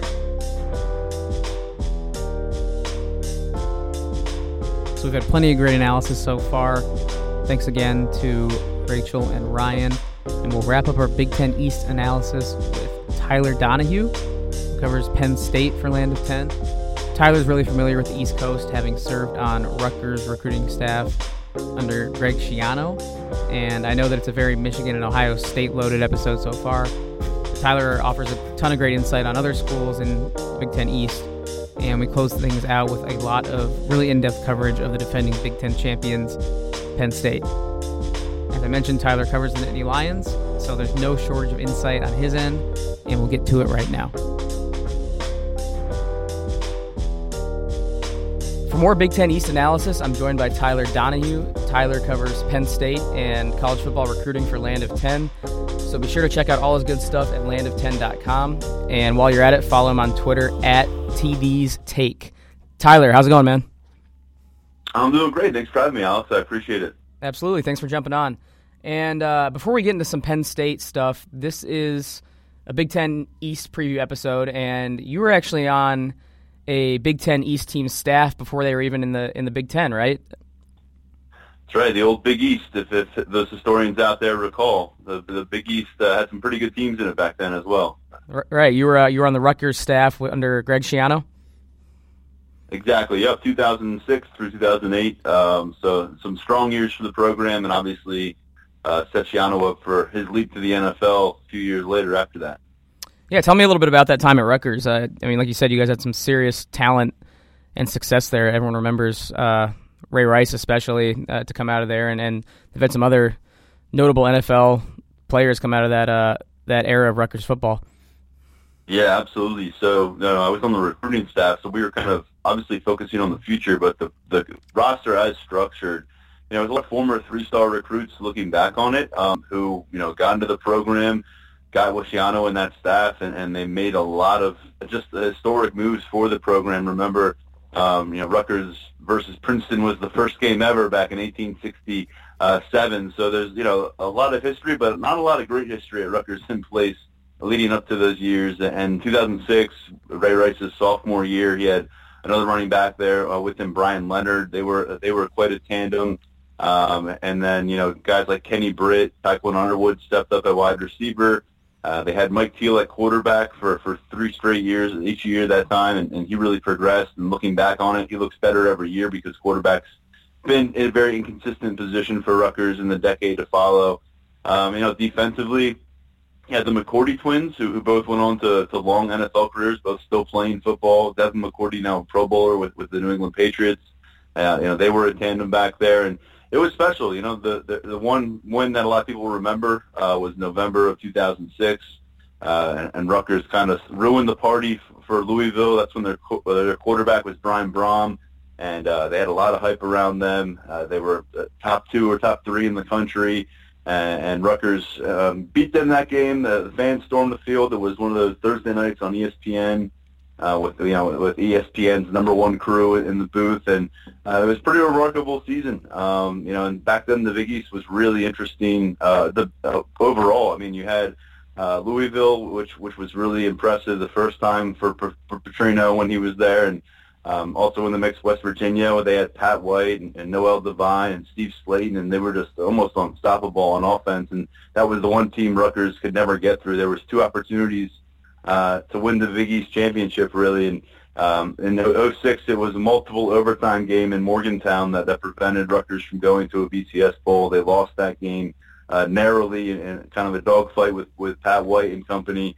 Pittsburgh was in it back then, and it was really an interesting time. I mean, a lot of teams had one foot out the door and one foot on the exit door, and you wondered what would happen with Rutgers, and ultimately they were kind of cast aside a little bit and left with the AAC, and that was a little bit of the misfit toys group because it was teams from all over the place. But ultimately, I think Coach Schiano's vision and goal was to get Rutgers into, a BCS at the time conference, now Power 5, and ultimately, he really helped lead towards that. He laid the foundation for the stadium expansion, and so it was a really special time at Rutgers, and they're kind of in rebuilding that mode right now, but not too far off from where it was when when Coach Schiano first got to campus. So you got the right leadership structure and laid that foundation. You never know what could lie ahead. Yeah, and that area you just described of Rutgers football and the players you described, like on West Virginia, that was kind of the time when I started following college football as a young fan. So really, when I started following it, Rutgers was, one of the better, more prominent teams in the country. That, like you said, they were on national TV, and that I vividly remember that game when they stormed the field and beat Louisville. So knowing the landscape and the scene out in Jersey like you do and did, what do you think this current staff at Rutgers under Chris Ash has to do to get them back to a similar level to what you saw in the late 2000s? Well, I think you really need to. I think you really need to protect your home turf. You've got to get some Jersey guys, some top caliber Jersey guys to stay in the state. I mean, they've had trouble getting more than 2 or 3 of the top 25 recruits from New Jersey, I feel like, for a few years in a row now, and that's going to add up because the way Schiano put this thing together, he was probably getting, maybe 5 or 6 of the top 12 guys in New Jersey, and then he would supplement that with pieces from South Florida, which was a really big targeted region for them, Maryland, Virginia area, going to Pennsylvania for some guys, New York. So right now, the way Penn State, Michigan, Ohio State, even Maryland, they're all so aggressive right now in the Garden State with recruiting since Rutgers joined the Big Ten, and even before that. Penn State's coming in plucking players. 2 years ago, you saw Michigan sign, I think, 6 players out of New Jersey, headlined by the number 1 overall prospect with Rashawn Gary. So, and before that, Jabril Peppers goes to Michigan. So there's a track record of these teams coming in and basically playing the role of pirate and just storming New Jersey and taking all these players away. And Rutgers is kind of left with, while they're solid players, scholarship players, Power 5 players, they're not guys who are going to maybe elevate your program to where you want it to be. Now, last year, obviously, rough way to start for things. Let's get that out of the way. 2 victories overall, none of them in the Big Ten. Some incredibly lopsided losses against Ohio State, Michigan, Penn State, Michigan State. Those are teams that you want to, show up for and really compete hard against. I think they were pretty fundamentally sound. By the time they neared the end of the season with some of the stuff they did, but they just really struggled on getting big plays. I think a big part of that, they lost a heck of a player in Janarian Grant, who can do a lot of things on offense. He's a special teams star. He was lost for the season with an injury. That didn't help them as far as explosiveness.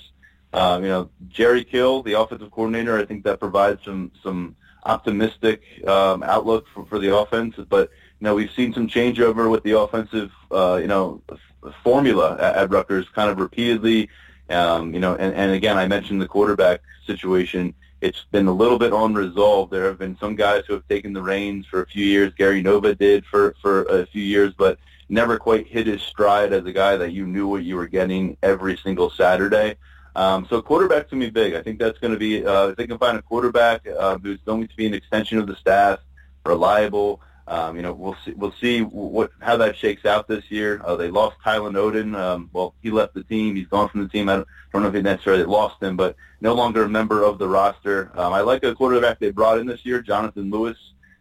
He's a true freshman. I don't know if he'll be able to really put his name in the hat for starters reps sometime this season, but I think long term he could be a very viable candidate to upgrade the offense.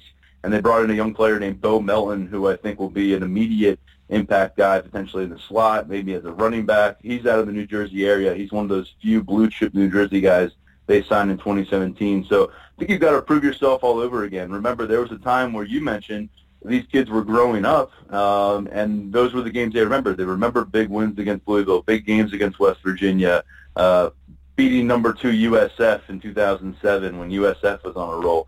A lot of primetime games, those Thursday night games, and Greg Schiano was extremely popular in the state of New Jersey. So I think they've got to kind of reestablish themselves as a legitimate destination. It's tough to sell kids on a rebuild because they only have a 3-4 year window, and a lot of them are focused on competing for championships and playing in those big games. And when Penn State and Michigan and some of these other powers like Ohio State are knocking on your door, Notre Dame also recruiting hard in New Jersey, that can be difficult to say no to because those coaches, the staffs, the track record is a little bit more proven. So, Chris Ash, right now, I think if he can just reset things, show those strides this year, get some players on the campus for some big games, and maybe go pull off an upset or two, that could go a long way. You're just looking for improvement after what they went through last season.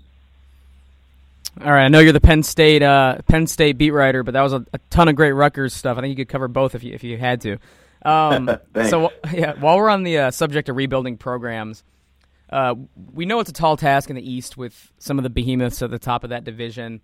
But I'm curious what you like about some of the teams that are scratching and clawing, similar to Rutgers, to get to that upper echelon in the Big Ten East. You've got Maryland making some moves under DJ Durkin. Indiana's in an interesting spot coming off back-to-back bowls, but facing the departure of their head coach, Kevin Wilson. And Michigan State, as crazy as it sounds, trying to kind of scramble back into the conversation that Penn State has kind of switched places with them since in the last year at the top of the Big Ten when Michigan State took a step back. So which project program, which rebuilding program do you think has the best path forward in the Big Ten East? Yeah, I think I'm definitely intrigued by Maryland, DJ Durkin, what he's doing down there. They were finally able, much like Rutgers, that's an area that gets just totally sieged by everybody else in the Big Ten, and then you factor in some of the ACC schools that come through and grab talent out of Maryland. They did put together a nice recruiting class this past year, probably their best in some time. But I think maybe my focus, to definitively answer your question, probably goes up to East Lansing. I think Michigan State, and that's because you wonder if last year almost, if you look at the track record up there, and it looks more like an outlier than it does a trend. And I know that they had a pretty hectic offseason, players tossed from the team, and some very good players, some former top recruits that are no longer with this team because of things that happen off the field and things that will probably linger with that program as far as things they're going to need to deal with investigations and such. But I think, as strange as it is to say, I think Michigan State's roster can maybe be galvanized by that situation. They can be galvanized by reviewing what happened last year and basically burying it in the backyard and getting back on the same page, because this is a proud program. I mean, L.J. Scott, I think, is a tremendous running back. He's a guy that I think, isn't too far behind some of the very top guys in the Big Ten. Maybe this year he makes another leap into that group. I think L.J. Scott's just a guy that if they find a way to get him 25-plus carries, he's tough to bring down. He can wear out defenses. I think the 2017 recruiting class that Michigan State brought in, there's going to be opportunities for them to fill holes because of some of the roster departures, because some of the starters didn't play up the caliber last year. And I think I really like what they do. I think they have a lot of hidden gems, a lot of guys that maybe didn't get those more upper echelon offers on the recruiting trail last year, but Michigan State, nice job identifying them. They've always done a nice job turning three-star prospects into very efficient starters. So I just think the track record's really in place for that coaching staff. I don't know how much of a bounce back. I don't know if they're going to go right back into immediate Big Ten contention. I don't think that will be the case, but I do think they'll go from what turned out to be a pretty disastrous 2017 season to one that I think maybe reaches a bowl game. I think that's probably a realistic expectation, and that's a nice step forward for a program that, again, on the field and off the field, not really up to where they have been accustomed to being for so long. Yeah, Michigan State, I think, is more of a reset than a rebuild. I mean, like you said, the foundations are in place, and they just kind of got to shake off last year, get cleaned up off the field, and move forward.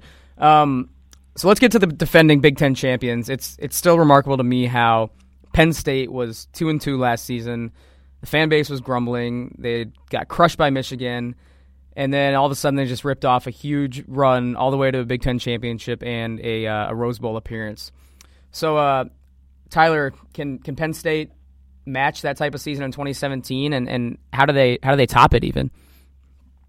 Yeah, I think they can absolutely match it. I think their expectations are to exceed it. And remember, it wasn't just the Michigan loss, the 39-point Michigan loss in Ann Arbor. It was also a 3-point loss at Pittsburgh. And sure. Talk to most Penn State fans, and they don't like to call Pittsburgh a rival. They don't like to think of it that way. They like to think they own the state. So that one stung as well. But after that, as you mentioned, I mean, it took an overtime game against Minnesota.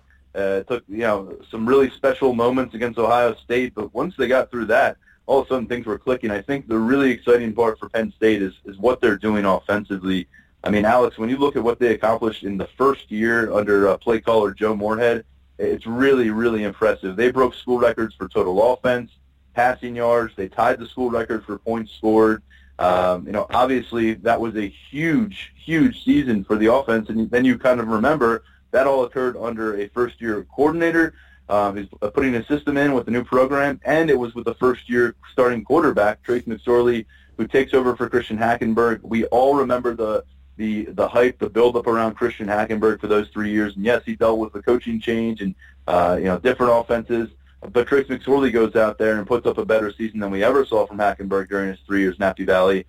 He could be around for 2 more years. So I think I got a chance to speak with McSorley. I got a chance to speak with Mike Gesicki, a record-setting tight end for them. Both those guys are back. On Saturday, they both seemed to think that we're in store for a lot of fireworks this season. They said, once they got going last year, they've carried that momentum offensively through the offseason. Everyone's on the same page. Mike Gesicki actually said if you just gave him a pen and paper, gave him a chance to draw up the best kind of offense for a tight end and wide receivers to enjoy, he said he couldn't come up with a better one than what he saw in meetings every day with Coach Moorhead. So they only lost, their big missing component from last year is Chris Godwin, now with the Tampa Bay Buccaneers. He left after his junior year, double-digit touchdowns last year. But they have the depth behind him. They're going to have a chance to replace him with several receivers. I like some of the young players they brought in, but they've got guys that are stuck around. Juwan Johnson was a big-time breakout guy during the camp. You've got Saeed Blacknall, who could be a big-time player, Deshaun Hamilton, DeAndre Tompkins. So these are experienced receivers. These are guys who are ready to make that leap. And then I've got to mention, obviously, the man that's behind McSorley, that's Saquon Barkley, and I'm sure we're going to talk about him more at length here, but he is an incredibly, incredibly special player in that backfield. We've seen several running backs come through the Penn State, offensive backfield, then go on to NFL success. This guy is separating himself from a lot of them right now, and I think a big junior season for him, the hype is only going to continue to grow. People are going to be pointing to him being in Manhattan for the trophy ceremony in Detroit, or in December, I should say. And, ultimately, I think a lot of folks look at McSorley as a, potential off-the-charts NFL draft guy. So he's going to have a lot of noise around him. I saw this with Ray Rice, obviously, at a school with less prowess, but entering a season where he had similar expectations, maybe not so much in the NFL draft, but a guy who was viewed as a first-rounder. So it's just he's going to have to find a way to stay focused, keep his eyes forward, continue to do what he does. And so far what I've seen and the kind of physical condition he is in and what he's talking about and the way he's representing himself in front of reporters, he is as balanced, grounded, hungry, and just phenomenal physically that he's ever been in his entire career. So big things for the offense, and I think that's where I tie it into the shooting star that Penn State is right now.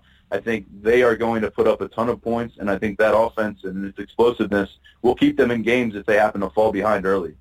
Yeah, it's really hard to imagine that offense taking much of a step back.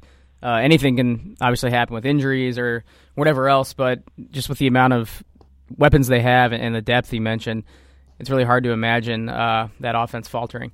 But yeah, let's talk a little bit more about Saquon Barkley, because this type of player doesn't come around all that often. Bruce Feldman at Sports Illustrated listed him at number 1 at the very top of his annual college football freaks list, which sort of gives you an idea of how his athleticism is valued from a national perspective. So can expectations get any higher for Saquon entering the season? And when's the last time that Penn State had an athlete with such hype heading into a season? That's pretty remarkable to even to look back and think. I mean, the last time I remember a Penn State player having this kind of hype would have been Larry Johnson when he got going, and he almost won himself a Heisman Trophy. I believe went to Carson Palmer out of USC that year. He was the guy that I think, regardless of where you were in the country, you were aware of, and he was in that national conversation. Christian Hackenberg, if we talk about just preseason hype, I think almost from the moment he stepped on campus, in that Bill O'Brien offensive scheme, coming from working with Tom Brady, now getting a 5-star quarterback, starting from day one as a true freshman, I think Christian Hackenberg had a ton of expectations built up around him. So maybe that's the last time I can recall a player entering the season with those kind of, basically accolades, and just people will be disappointed if they don't reach a certain milestone during this year. So Saquon Barkley bench pressed 30 times. He had 30 reps on the bench at their Lift for Life event on Saturday morning. And my colleague Corey Massasak came up with a great stat here. One running back in the past 3 years has had 27 or more reps at the NFL Combine on the bench. That was Samaje Perine out of Oklahoma. He had 30 in 2017, but Perine ran a 4.65 in the 40-yard dash. Barkley right now is in the mid-4.3s. Wow. So physical freak is right. He is the athletic specimen that you want to get the ball in his hands as much as possible. And remember, he did have, close to 1,500 rushing yards last year, but he also had 400 receiving yards. And that's huge out of the backfield because he's somebody that you can keep out there down after down after down. He's comfortable as a receiver. He's effective in that role as well. He's really on the same page as Trace McSorley. Those two are a great tandem in the backfield. Remember, McSorley, he's got some wheels on him too, so that's something the defense needs to account for when they're covering Barkley. So I think going into this season, if he duplicates what he did last year, and that's that would probably be below the expectations right now. You hear people talking about 2,000 yards, 1,800 yards. If he just does what he did last year again on the ground, he would become Penn State's all-time rushing leader after just 3 years in his career. That currently belongs to Evan Royster, who ran for 3,932 yards. So he's within striking distance of a lot of school records. And basically the dream scenario here, I think if expectations were in place, is Saquon Barkley, blows up again, runs for close to 2,000 yards, maybe has 25 to 30 total touchdowns, gets on the Heisman podium, helps lead Penn State to the playoffs, and then next spring he's in the conversation to be the first running back or potentially first overall player off the board when Roger Goodell steps to the mic for the NFL draft. So those are the kind of expectations we're talking about, and there are people who are realistically they don't think it's a far cry. They don't think it's a reach to expect those things. So there are a lot of things on his shoulder going into the season. There's a heavy load. But if anyone's going to handle it, it's this guy. So really excited to see him run out the gates against Akron in the opener, and then keep it going all the way through. They got a matchup against Pittsburgh pretty early in the season again, and that's a game that people certainly want to get a nice taste of revenge. So Barkley's going to have his opportunities early to validate the hype and lead going into the Big Ten season. If he gets on a roll, he is somebody you're going to see consistently placed on those Heisman watch lists. So. Again, I don't think there's anybody quite like this kid in a while at Penn State. Hackenberg, I said, had a lot of the hype, a lot of the expectations. Didn't exactly meet them by the end of his career. It was different kind of time for the program, a lot of moving parts, and not all of that is on him. But I think in terms of Barkley, if he's able to go out and do this again as a junior and kind of his body of work, and he'll become – down the road, along with James Franklin, he'll be viewed as the face of this renaissance, rebirth at Penn State. He'll be kind of one of those figureheads when you look back at what this program accomplished here during these few years. For a second there, I thought you were going to say Barkley's also going to achieve world peace and cure all the world's diseases. So, just a little to-do list there for Saquon Barkley. Just, minor achievements to look forward to. But let's move on from Barkley to maybe someone on the roster that has not arrived on the scene yet.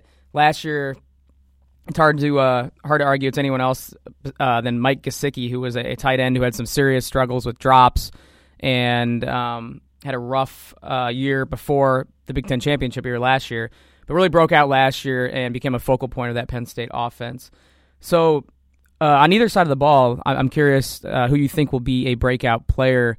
And I know Marcus Allen is a great player already, could have gone to the NFL, but I think he could even take a step forward this year. So I'm curious your thoughts on who will break out and be a focal point on either side of the ball that we maybe haven't heard about as much. I'm with you on Allen. I think he is ready to really emerge as one of the premier defensive secondary players in Big Ten football. I mean, he's already there, but I think he's really ready to take the mantle and become just the guy that people talk about over and over and over again. But I got to remember, I think he's on a few preseason All-America, maybe third team. So I wouldn't necessarily call that a breakout. So right. I think the Gesicki breakout is a nice segue. So last year, Mike Gesicki plays, just about every snap, it seems. He struggled to maintain his weight around 250. I think by the end of the year, he had dropped a considerable amount of weight just because of the work he was putting in on the field. And he was the only tight end on Penn State's roster who caught a pass last year. So that's going to change. That's obviously something they want to try to shake up. And I think a breakout candidate is at tight end. Jonathan Hollins, a guy who was recruited by some schools at defensive end coming out of high school. He's hit his groove at Penn State right now. He's an athletic guy, a very large guy. He's not quite as receiver-esque as Gesicki. I think Gesicki in the open field, the way he run routes, he played receiver in high school. But Jonathan Holland is more of a lumbering tight end, but he can move. He can shake a little bit. He can break tackles. He led the team in catches at the spring game. I believe he had 8 receptions in that contest. He drew a lot of strong reviews from Coach Franklin during spring camp. The other guy on offense in the passing game, Juwan Johnson, you got to look out for this kid. I think he is definitely someone to get 40-plus receptions this year, and that might be playing a little bit low. He's a redshirt sophomore. He's the younger brother of George Johnson, used to play defensive end for Rutgers. He went on to play in the NFL for several years. He looks a lot like his brother. The difference is his brother was an NFL defensive end. He's a wide receiver. So that should give you an indication of how big this guy is. He's got the big, broad shoulders. He's 6'4", 225 pounds right now. Really great catch radius extension. He had, I think, 5 or 6 catches during the spring game. And he's really the guy when you talk to the quarterbacks, to the offensive coaches, to Franklin himself, who had the big spring, Juwan Johnson's name repeatedly came up. So I think as they're looking to fill that void with Godwin now gone and in the NFL, I think that Juwan Johnson is the guy a lot of people looking at for a big season. We'll see if he can come out here in August and put together another strong body of work. If that's the case, he should be getting a lot of reps. He should be a focal point in the rotation and a guy that could be a major threat in the red zone with his size and ability to box out defensive backs. And then sticking on offense, Alex, Saquon Barkley can't do it all. You don't want to run him into the ground by the time you get to November, December. So I think that, you maybe get Miles Sanders involved a little bit more. Miles Sanders was one of my favorite overall running back prospects just a couple of years ago. Last year as a true freshman. He was featured a bit in the backfield. He was also featured as a return man in special teams. I think that you get him a little bit more involved, some plays here, plays there, get him ready to potentially become the heir apparent to Barkley. He's the guy who can make some X-factor kind of plays and momentum-swinging plays if Barkley's getting a blow for a series. I think Miles Sanders may be ready to become that heir apparent and build up on the scene. And then one true freshman for you on defense. We got to give the defense some love. There's a lot of excitement around Lamont Wade right now, the defensive back from near Pittsburgh, actually. He was a huge recruiting victory for Penn State in the 2017 cycle, committing last winter, getting on campus as an early enrollee. A lot of hype around him during spring camp. Now he's releasing rap videos, so that's adding to the myth around this kid before he even gets to the field. But I can tell you, he's a tenacious player. He scored touchdowns in a bunch of ways during his high school career, and I do think he is going to get some time in this defensive backfield, push the starters at cornerback, get on the field in nickel packages, and I'm really excited to see him and his growth as August comes because he is physically and I believe mentally prepared to be a big-time Big Ten player. I think he could warrant all freshman consideration in the conference if he's able to get enough snaps. For sure, and I'll be sure to check out his game and check out his mixtape as well. So Got to do it. Yeah. All right. So before we get to some final predictions here for the season, I got one more Penn State related question for you. What is one game you're going to have to circle if you're a Penn State fan or any Big Ten fan? What is one Penn State game you have to circle on the calendar for 2017? What's the one that has the biggest implications for the upcoming season? Sure. Well, I think the one hurdle that everyone wants to make sure that they get cleared and probably do it definitively is September 9th against Pittsburgh. Again, the second game of the season, that was the case last year. It was at Pittsburgh, and they lost. So you want to take care of business in that game, and that's sandwiched between games against Akron and Georgia State. The first 3 games at home. Looking down the schedule, though, for me, it's that game against Michigan. It's the whiteout game at Penn State. There's going to be a ton of excitement there, guaranteed to be a full house, 107,000 fans. And, Michigan took it to Penn State last year, and Jim Harbaugh's had a nice run against Penn State. And you can surely know that a veteran Penn State team that brings back a lot more players than Michigan brings back, they're going to vividly remember what it felt like to lose to the Wolverines by 39 points. And at that time, maybe they were questioning themselves in the direction of the program, and we know what it did to the program after that. The Michigan game, whether it was directly correlated or not, that was the blip on the radar that Penn State, that was kind of the kick in the butt that Penn State needed. And then they took off, and they were a completely different program by the end of the year, the way they were performing on both sides of the ball. So I think with Michigan, a lot of people are going to say the Ohio State game, maybe isn't that the one to watch? They're at Columbus, but you got to get through Michigan first. Michigan is a home game on October 21st. You need to protect your home turf in the Big Ten. You got to win all those home games. And it's going to be a recruiting extravaganza, probably the biggest recruiting event you can imagine. During the season. Every recruit I talk to says they want to get to that game. I think 4 years ago when Mike Gesicki and Saquon Barkley were recruits, they were at a Michigan game. It was a whiteout situation, just like this will be. And went to 4 overtimes. Penn State won it. Both those guys end up committing not too soon after. So, they finally remember the experience. I think the recruits that come in will remember that experience as well. And on the field, I think these guys are just going to be pumped up. You can't look past some of these other matchups, Iowa, Indiana, Northwestern preceding it. But that is the game I would circle on my calendar, because if you win that one, things are looking very good. You go to Ohio State, and so if you lose that game, Ohio State is essentially a must-win almost, right? I'm not saying that you're going to take any game for granted, but if you beat Michigan, you suffer a loss to Ohio State, maybe it's something you can bounce back. If you lose back-to-back games in that stretch, you're going to have a really hard time getting any consideration for the college football playoff or going to a conference championship again. So I think Michigan is the game. You can get through that. It's absolutely huge, and it can kind of springboard them to the final stretch of their season. And after Ohio State, you got Michigan State, Rutgers, Nebraska, Maryland.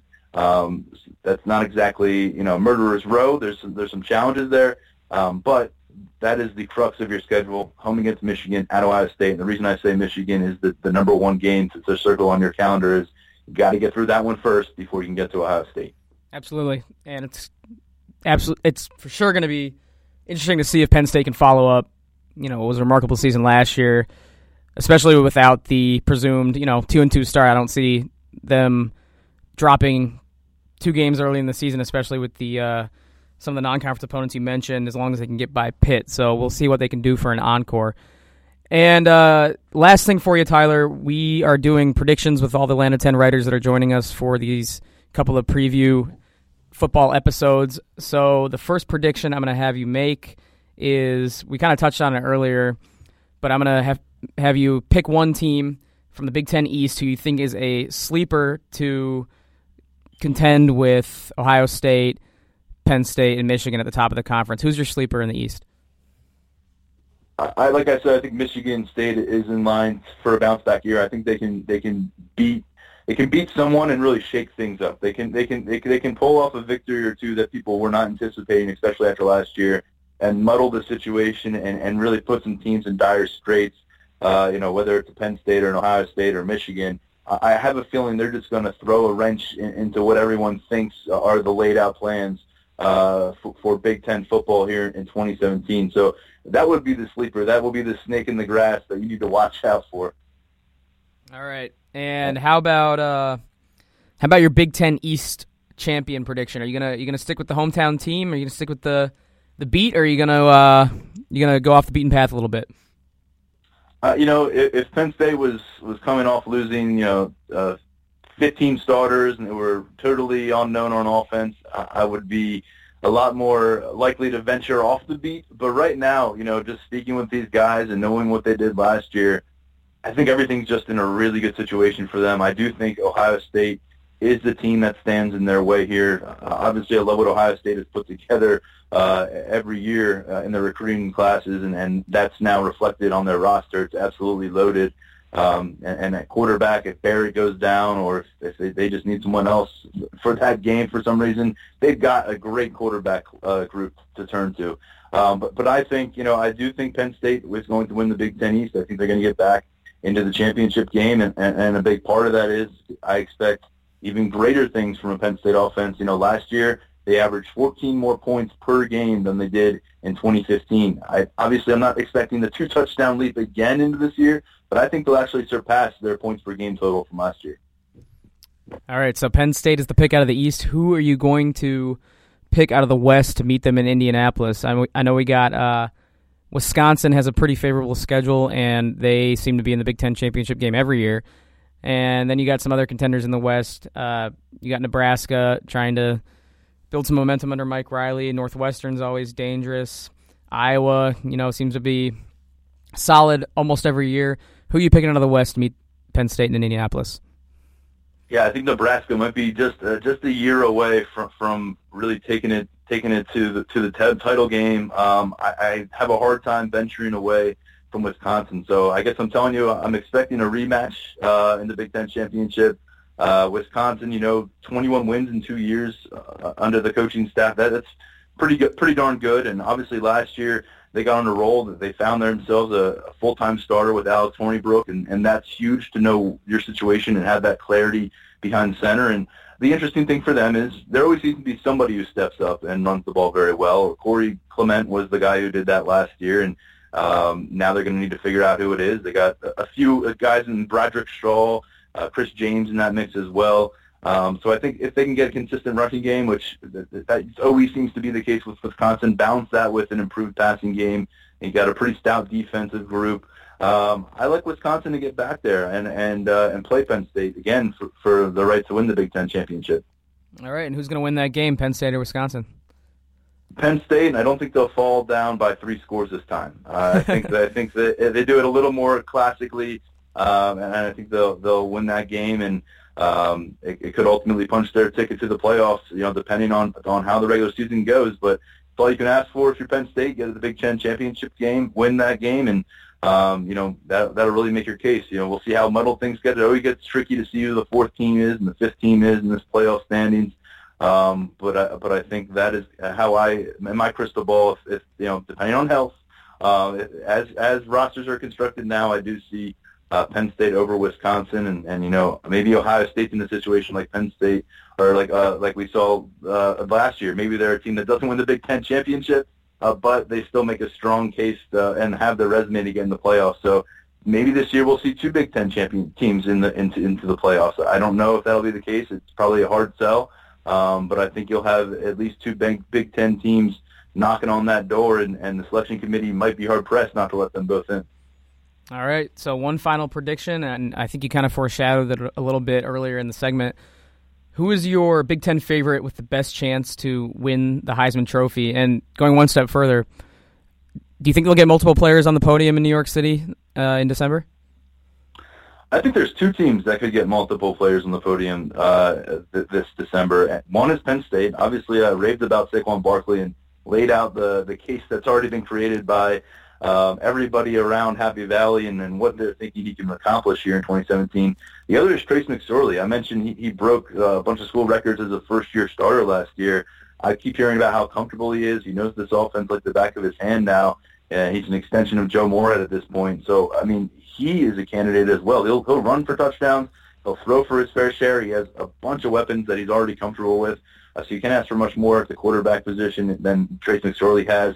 And then Ohio State, J.T. Barrett, at this point it almost feels like a Lifetime Achievement Award. He has been in the mix for Ohio State for so long, winning these big games, producing numbers, and everyone's going to point to the fact that he's not a perfect passer. He's not going to translate in the NFL. Well, we'll worry about the NFL next year. What he does in the field here in 2017 is going to be a testament to where he is in the offense. They're obviously shaking things up with that staff, with their philosophy. We'll see how it impacts J.T. Barrett. And then his running back, Mike Weber, I think also has a chance if he takes that job by the reins again and becomes the guy and they dedicate a lot of touches to him. He's kind of someone I think could creep up into the Heisman discussion as the season progresses. And if I can give you a sleeper, I would probably go with Michigan running back Chris Evans. And I think he's somebody who can do damage in the passing game as well. They kind of had a rotating group at running back last year, did the Wolverines. I think Chris Evans has a chance to be the guy going into his second college season. So he's a name to watch. Maybe it's not this year, but I think he makes the leap at least into someone who's maybe on the fringe of the discussion. And then going into his third year in 2018, Chris Evans could be more of a prominent name when you look at these preseason Heisman watch lists.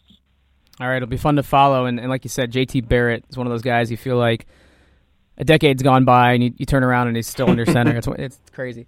But that's all I got for you, Tyler. Thanks so much for taking the time. Ton of great stuff, great analysis, and it sounded like you can go on forever, and I'd be happy to get you back on at some point, especially during the season when I'm sure there'll be tons to talk about.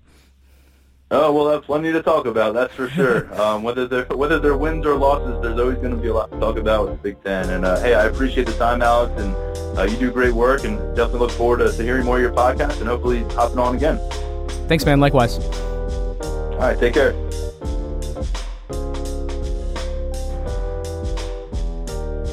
Thanks again to Rachel, Ryan, and Tyler for joining me and for dropping so much knowledge on the Big Ten East preview episode on the Take 10 podcast. Thanks to Wes White, as always, for producing, and thanks to everyone out there for listening. And don't forget to check out the Big Ten West episode, where we have equally excellent coverage of the other half of the conference, which, if you're listening to this on Monday, will be coming out on Tuesday. And if you're listening to it at a later date, just look for it on any of the online listening platforms like SoundCloud, iTunes, Google Play, Podbean. And until next time, we will talk to you soon on Take 10.